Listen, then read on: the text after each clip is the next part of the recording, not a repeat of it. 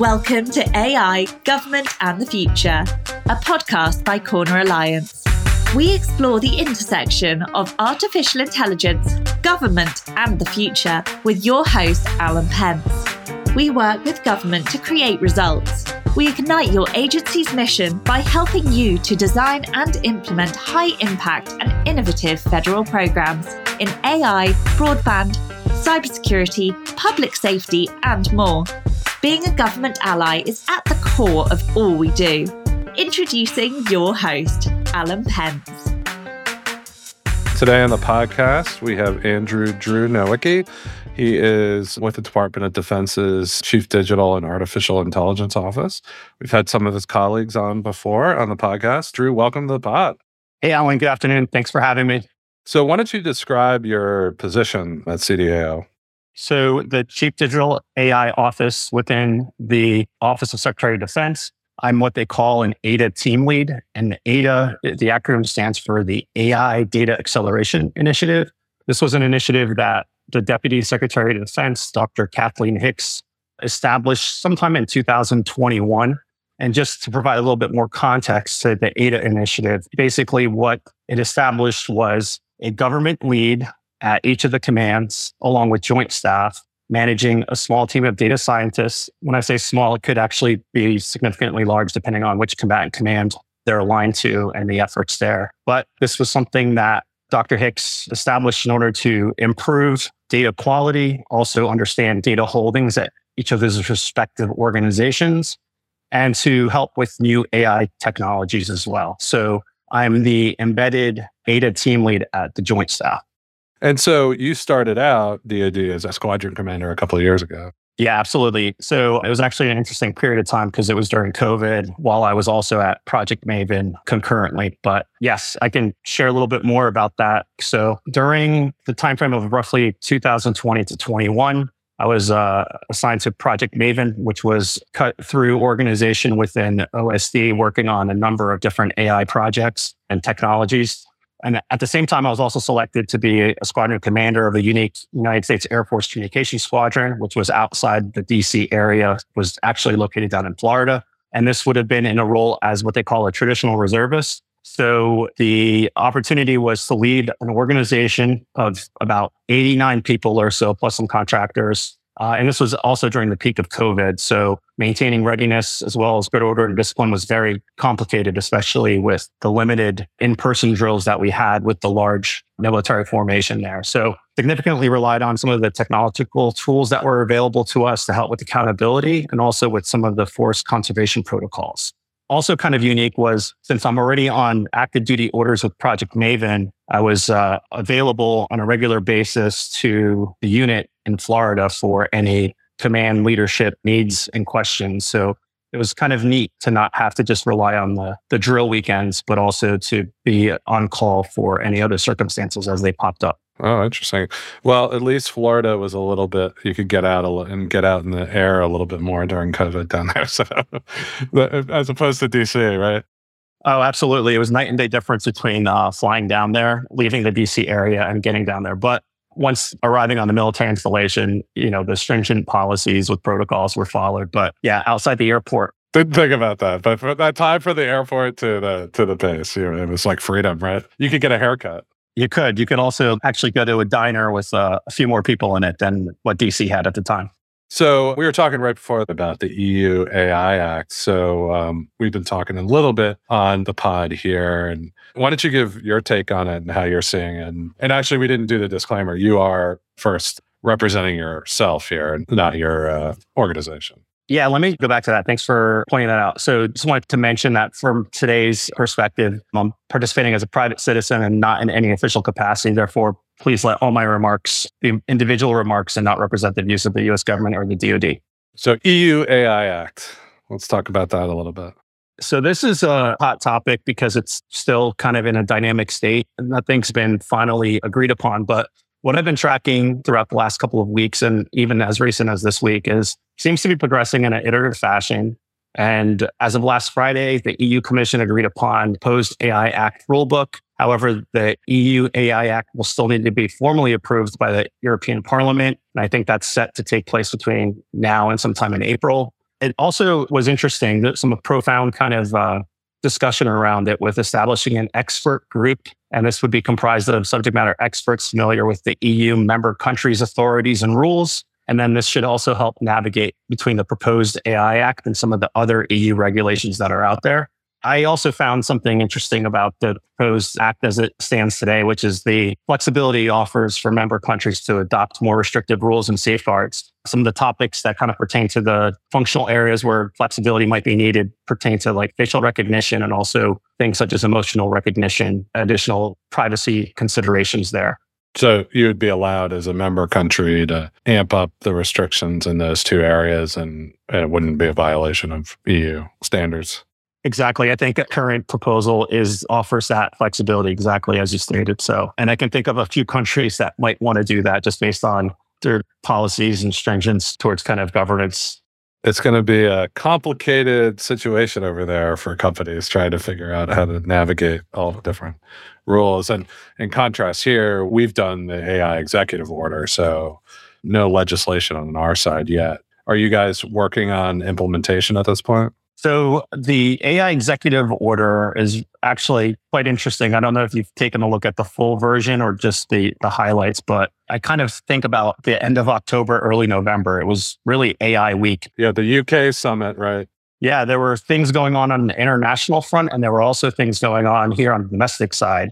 On the domestic side, certainly you had the executive order that was published in late October. Shortly thereafter, the updated DoD data analytics and AI adoption strategy also came out, which I'd like to also hit on maybe during today's discussion. But the AI executive order, I thought, was very comprehensive in the sense of what areas it touched upon and also addressing coordinating offices within the whole of government. The other piece of it that was really important was, especially as a private citizen, was the privacy aspect of it as well. So in it, there was some citation that to limit and mitigate any kind of algorithmic model discrimination, there would be training, technical assistance, and coordination between the Department of Justice and federal civil rights offices on the best practices for investigating and prosecuting civil rights violations related to AI. I thought that was very important for just one example of where its lawful and ethical aspect remains immutable when it comes to a new tool or technology such as AI.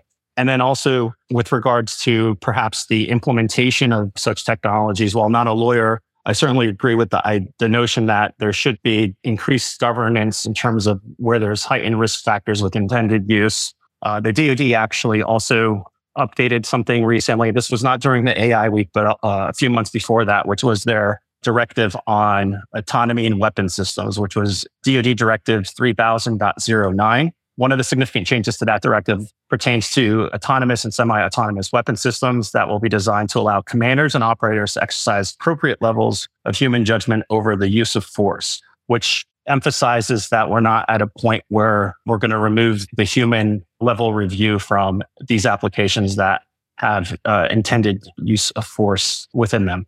I think that's a really important point to make. I think a lot of people have this, the regular citizen who might not know as much about this area thinks that there already are weapons out there that are kind of working on their own. You know, obviously DoD has done a lot of thinking about this, and they have, as you mentioned, directives and things to follow that are pretty precise on these points. Yeah, I think it's especially important for industry and the general public to be aware of such changes so that they kind of understand where we're at in the phases of AI implementation and that we're not, you know, at the final aspects of it, but we're still in an area where human level review and human in the loop is certainly required with a lot of these technologies still. So let's go back. You talked a little bit about the DoD data analytics and AI adoption strategy. Talk a little bit about that and the Voltus concept baked in there. Yeah, absolutely. So going back to the AI week that we had, both globally for that matter. So sometime in early November, there was a heavy lift that revised the DoD data analytics and AI adoption strategy. And this was a pretty meaningful progress from the last DoD data strategy that was published. It still took into consideration what they call the Voltus framework, which is to ensure that data is visible, accessible, understandable, linked, trustworthy, interoperable, and secure. So that's for the acronym Voltus there. But it also progressed things a little bit further in terms of what's really needed now within the department beyond the quality data. And I don't know if you had a chance to take a look at it, but there also is a really good schematic and description of what they call the AI hierarchy of needs. I love that concept because it's like Maslow had his hierarchy. Now AI does too. I love it. Exactly. So with the foundational aspect to it is the quality data. And I think when I mentioned the ADA initiative, that certainly fits the theme of understanding what data holdings you have, understanding what's authoritative in terms of the data, and understanding what data still needs to be conditioned because you may want to apply it later to a tool that you're developing. So at the foundational level, you have the quality data, you have the governance built upon that, you have the insightful advanced analytics and metrics built in on top of that layer. And then at the very pinnacle, you have the responsible AI aspect of the tool that you're developing. And some other aspects that I thought was interesting that I'll share regarding the updated strategy had to do with the digital transformation to support decision advantage. I think almost every single one of your DoD guests has probably mentioned the terms decision advantage, since that contributes directly to the combined joint all-domain command and control effort. The other aspects of the updated policy also key in on the effective decentralized data management for a federated environment. And if I could expand upon that, I think the concept here really pertains to looking at a data mesh concept or data as a product.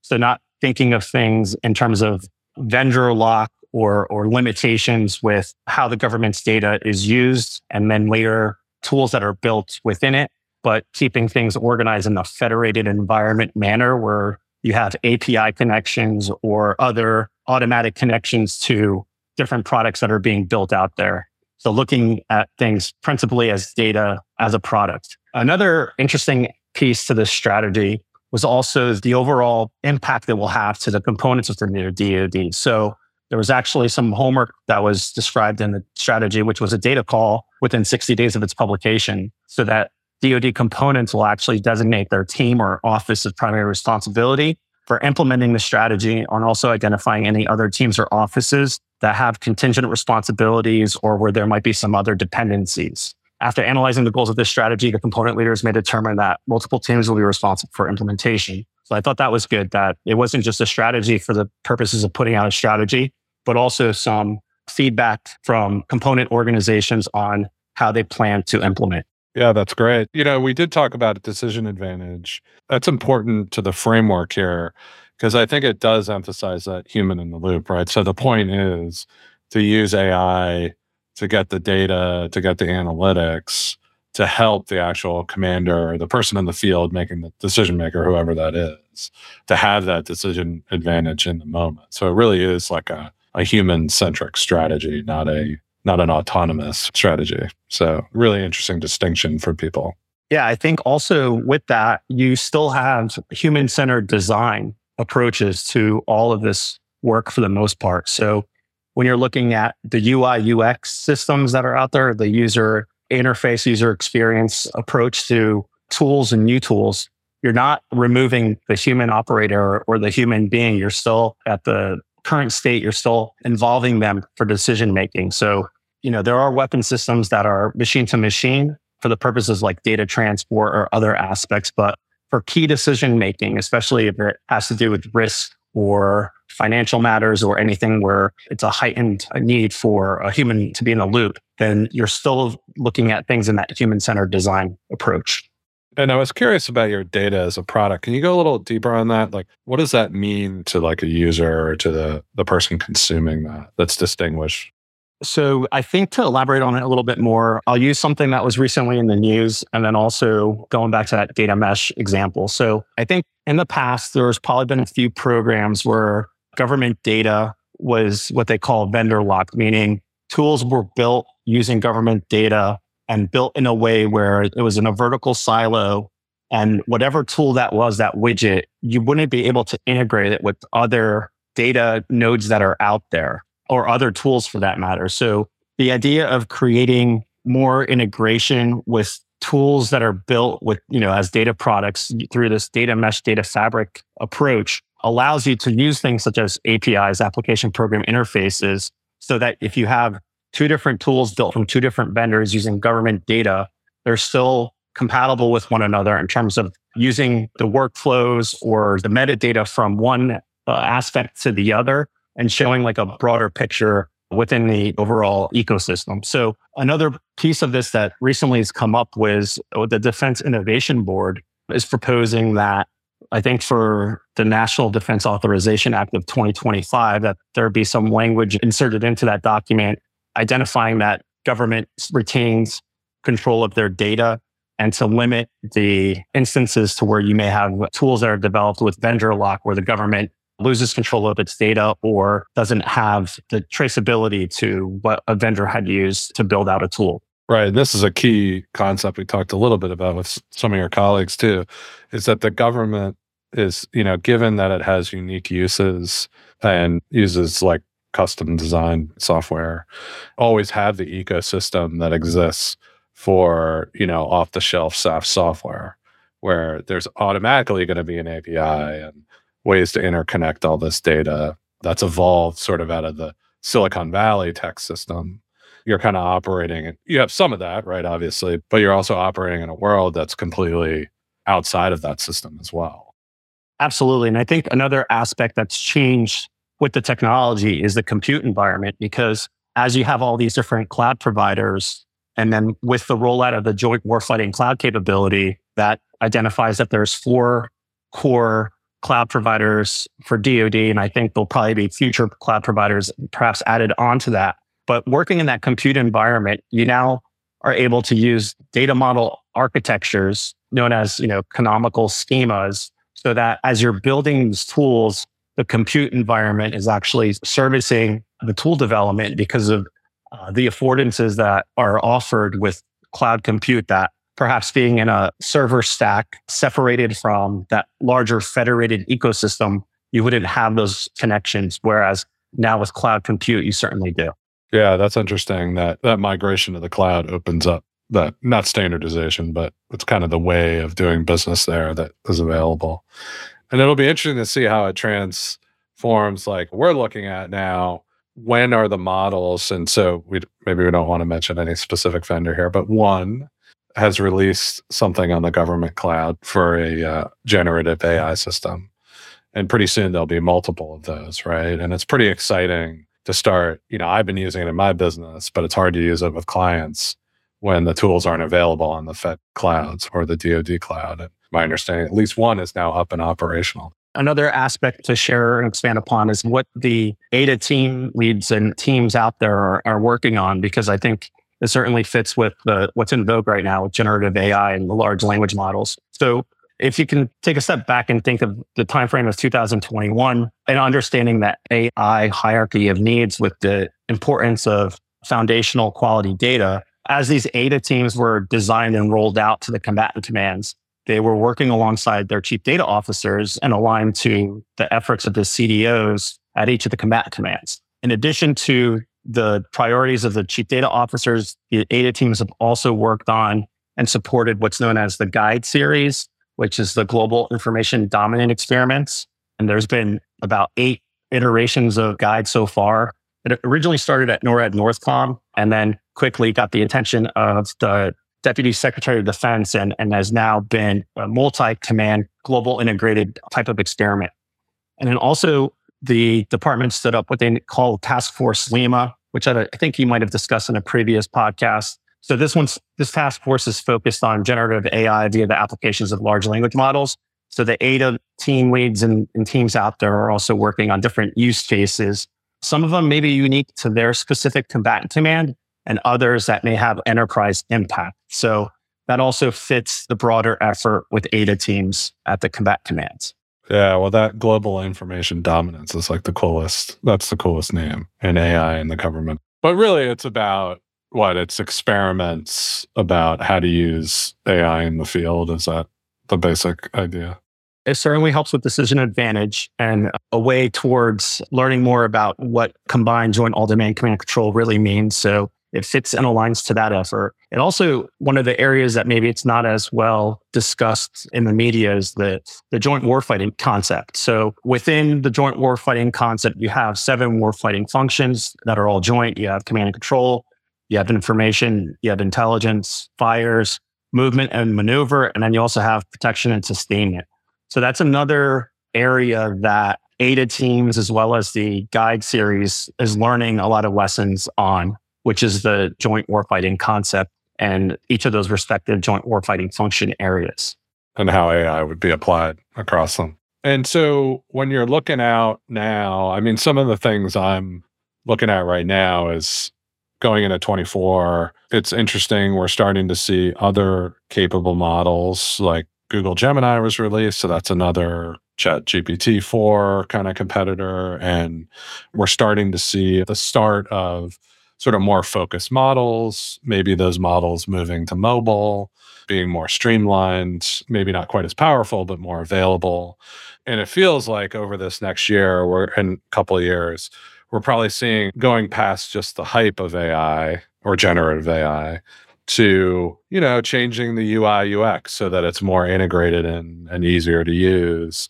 So it feels like adoption is kind of going to be the theme over the next couple of years. But as you look at it at DoD, what are you kind of seeing over the next few years that you think it's going to be like the trends or the interesting places for AI?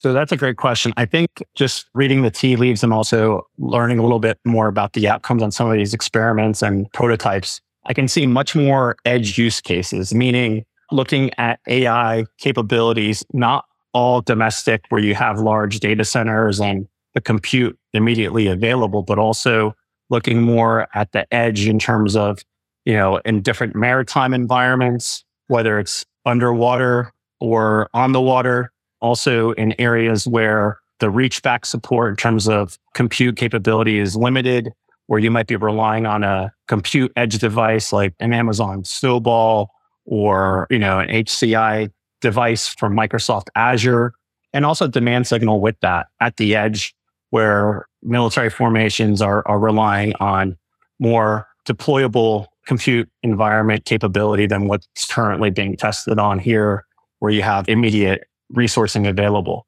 The other thing too, and I think this was mentioned during a previous podcast, but we're talking large language models today, but there might be a need for some microservices with small language models as well, where individual laptops or smaller compute devices, a couple GPUs versus a couple hundred GPUs in terms of graphic processor units could actually assist with running a LLM or a small language model for that matter. I don't know if you listen to Bloomberg News, but I think AI is mentioned like every 10 minutes, if not less than that. And I really enjoy it as a technologist, just hearing, AI being thrown out there. Kind of reminds me of couple of years ago when cyber became kind of a household word as well.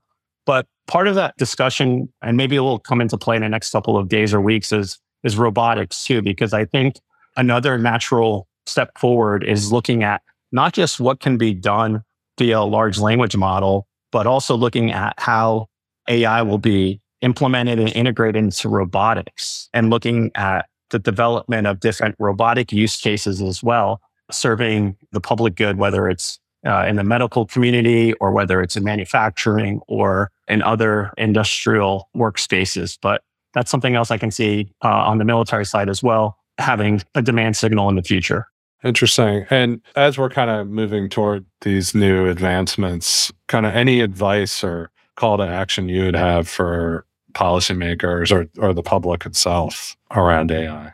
Well, I appreciate that question. I certainly would like to not comment on maybe the policymaking side, although it would be great to have more staffers and more elected officials out of the tech arena join politics and pursue that public service. I think that would certainly help with some of the key decision making in the future when it comes to enacting new laws and also looking at privacy and balancing all those things. But as far as a call to action to the general public, I would like to encourage individuals with any aspirations of public service to consider government employment for any period of time, whether it's a short 1-2 year period or whether it's something that's a calling and it's a full career. But this is a critical moment in designing the future work within the US government and within the Department of Defense that is enabled by AI and other technologies. So as part of this transforming workforce, I would mention that the Office of Personnel Management has published several new work roles within the US government and DoD that are part of this larger digital talent management effort. Some of these examples of new work roles include things such as AI adoption specialists, AI innovation leaders, AI risk and ethics specialists, more technical AI test and evaluation specialists, data architects, data stewards, to complement the already existing technical roles such as cyber work roles and some of the STEM positions that are out there. I also think that in comparing to some of the information and messaging in the AI executive order, there was also a citation about chief AI officers and responsible AI officials. These are additional positions, much more executive and hierarchy, where they're being created within U.S. government. And many of these positions are directly transferable to the private sector. So I'm seeing cases of this where you've had CIOs, chief information officers within DoD or the military departments that leave to go back to industry or to go to industry for their first time. And they're already transitioning to jobs that are either the same title or just a slight modification in the title on what they're doing within the private sector. So would like to implore folks that consider government service to really look into these roles and pursue them. That's right. You guys hire and train them and then they steal them. But I do think, and increasingly, hopefully, I would urge policymakers to continue to expand opportunities for people to get into government service more easily, more special hiring authority. There are multiple examples of that. There are new on-ramps in the government all the time to get people in, because it can be kind of daunting going through the regular HR process. But that, to me, would be a huge thing for Congress to give a little more authority for special hiring, term hires, those kinds of things to help with that. Yeah, I 100% agree. I actually, in terms of like enterprise use cases, time to hire on the HR side is a very important use case that the department's looking at, at an enterprise scaled manner. And then also acquisitions, right? And I know CDAO with individuals like Bonnie Evangelista and others have really created novel ways and expedient ways to look at different tools and concepts that non-traditional vendors would like to share with DoD and break the normal acquisition cycle. I think that's part of the spirit of why things such as OTAs, the other transaction authorities, have come into play, is to really look at what's available within that general toolkit that we can leverage or emphasize to make things faster. I don't know if you know the history. I was just thinking about that when you said OTAs. OTAs got really big a few years ago. They were obviously used during COVID and stuff. But when the cloud came in, there was sort of like a lot of activity on OTAs, and there was a long procurement saga around cloud procurement and OTAs at DoD that we don't need to get into. But it was interesting to me, like these were invented decades ago to help with maybe the first round of technological advancement that built Silicon Valley as ways to get to these non-traditional firms during the Cold War. And it felt like people forgot about them, and I'm sure they didn't. It's just my perception.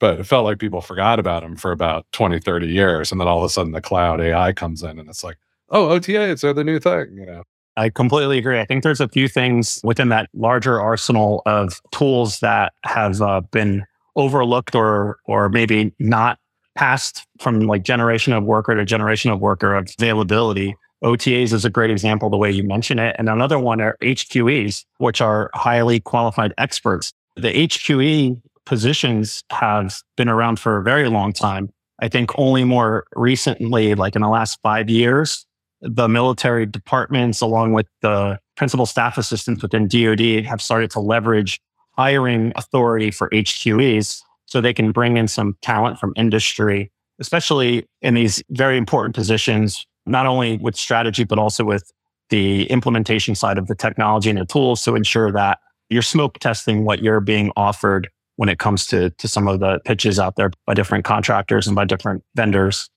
Excellent. So as we're wrapping up today, I'd be curious if you had the opportunity to take anyone alive or dead to lunch in the AI world, who would it be? Wow, that is a difficult question because there are so many individuals that come to mind, especially distinguished individuals within the tech space right now. So I think one individual, because I just caught a little bit of his interview from, I think, October timeframe, is the key founder and CEO of Anthropic, Dario Amodei.